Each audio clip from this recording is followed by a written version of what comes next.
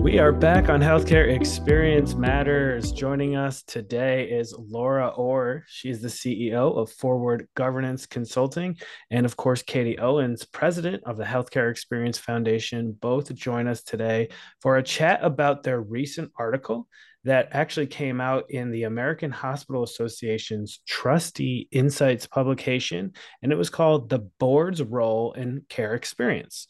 So we will link to that article in its entirety in the description of this podcast. And I want to kick things off here by both of you just briefly introducing yourself, and then we'll go into a little high level overview of the article. Katie, let's start with you. Sure. Thanks, Casey. We're just so excited to be here. And as I really reflect on the topic today, I'm also really reminiscent of the dots that connected to bring Laura and myself to this conversation. We've had the opportunity to collaborate now, Laura. I'm thinking well over probably the last 18 years in so many different capacities, and just have the deepest respect for your expertise in healthcare, and in particular, over the last many years, really your national leadership in governance, and to be able to tag your experience with helping boards across healthcare, and then our work bringing healthcare experience improvement strategies together. It's just such a blend of both of our organizations' expertise. So thank you for the opportunity to collaborate on this article together. Thank you. I am so thrilled to be back with both of you. And I don't think I could say it any better, Katie, than you already did. So such a pleasure to collaborate once again on this article. As Casey said, I'm the CEO of Forward Consulting. We do a few things. We do nonprofit board governance work, helping boards be the most effective they can be. We do strategic planning and executive coaching. But today really focused on board excellence and how we utilize that to increase the overall healthcare experience. So thank you both. Yeah. And Laura, let me direct the first question to you. Can you just give our listeners kind of just a high level overview of what the article was about?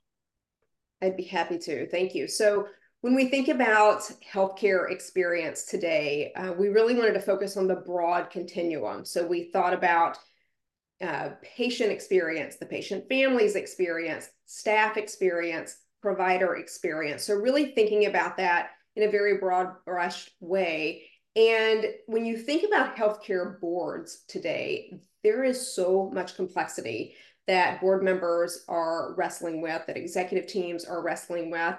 And we just wanted to take a moment and say, let's step back as boards and make sure we're also focusing on the overall healthcare experience, which is so incredibly important this day and age, and making sure it's not falling through the cracks at the governance level, because there's so much power that the board can help drive in healthcare experience. So we touched on multiple ways of how the board can do that. And Katie, I want to ask you about staff turnover, as that may be a topic very much on the minds of a lot of people in healthcare. So, how can the board address this issue of staff turnover? Sure. Happy to really explore this further. At the end of the day, culture starts at the top of every organization, and how a CEO and the board chair partner together to really influence what does this organization want to be known for? What's their unique value proposition to every employee who joins the organization? What are our strategies to recruit and retain the very best? And how can we role model the culture and really the brand of our organization, so that the team members that we bring in, whose hands we count on to deliver excellent care, feel supported, have the opportunity to participate in a way that's meaningful to them personally and professionally. And we all know healthcare turnover is one of the most prominent topics of board and executive team conversations going into the year. And so how the management team partners with the board to support that culture, to develop their leaders, to retain team members, how to address macroeconomic issues around labor workforce, compensation, competing on culture and employee and physician engagement as a competitive advantage, are all really important collaborations between management and governance.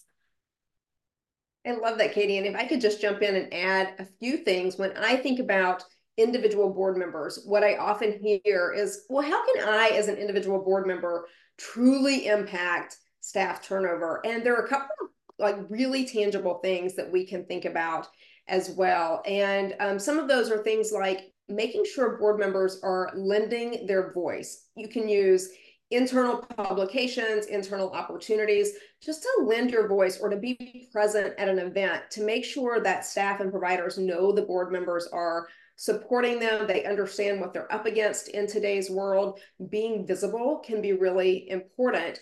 And the other one that I would throw out there would be orientation. Having board members participate in new employee orientation can do a couple of things. It can show the support and demonstrate the importance at the same time of the overall healthcare experience. So setting that expectation for employees at the board level from the very beginning of their tenure in an organization. So we can get creative on how board members can do that at an individual level as well. I was just a few weeks ago on site in Houston at Texas Women's Hospital, and it was for physician leadership development, and their chief executive officer, Gina Bamberg, their chief medical officer, Dr. Cindy Selnick, were intentional to invite not only the board chair, but also some board members. And so in a full day session, you have the board chair and board members interacting with medical staff leaders, talking about leadership development, workforce engagement, and just that level of, to your point, Laura, connectedness to the community and really demonstrating, I see you, I hear you, you matter. It just was bi-directionally powerful. So finding those micro moments really build that connection to why for everyone. I love that. Excellent. Yeah. And Laura, I'm going to direct this next question at you. Tell us about how the board can include patient and staff experiences in the quality plan and how that's kind of tied into the organization's overall success. Absolutely. So certainly when we think about quality in an organization, we're absolutely focusing on the overall healthcare experience as part of overall quality. So hopefully most organizations, if not all, are including components of experience in their annual quality plan or their multi-year quality plan. But some of the ways I think about that, or what it can look like pretty tactically, well, I'll back up a minute and just say most organizations have some type of quality committee of the board that reports to the board. That committee should certainly be extremely well versed and know the information and the data in the organization pretty deeply. So having a solid handle on what are the metrics we're using around experience, where are we performing, where are we not performing. This also goes back to the board culture that Katie talked about. Is there a trusting and transparent board culture? So we are looking at data when it's not good. We are sharing examples when it's not where we want it to be. And we're also sharing with the board what's being done to improve it. So the board can not only A, be aware, but B, hold the management team accountable. So I think, first of all, just making sure it's included in the quality plan. There's a focus. We have clear measures. We have clear goals we're trying to meet.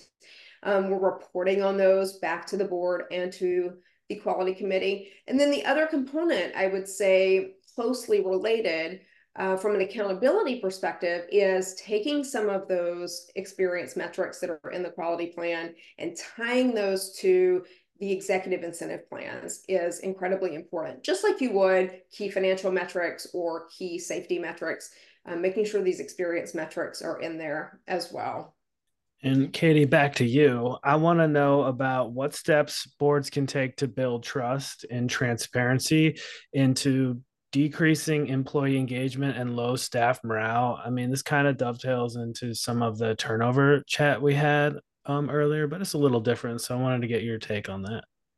Sure. And, as everyone can see in the article, Laura and I really tried to focus on a few key metrics that we're paying attention to nationally. We know there's been a lot of variability in patient experience results. We're seeing some consecutive declines in employee and physician engagement. And, you know, some very tangible steps include things like, how do we reframe our messaging? How do we focus on acknowledging the hurt and the challenges of the last few years with a positive growth mindset orientation for how do we move forward? And I think strategies like visibility, rounding, with management on the floors, interacting with patients, bringing recognition to staff. We've seen some incredible board recognition programs where staff are invited to board meetings to talk about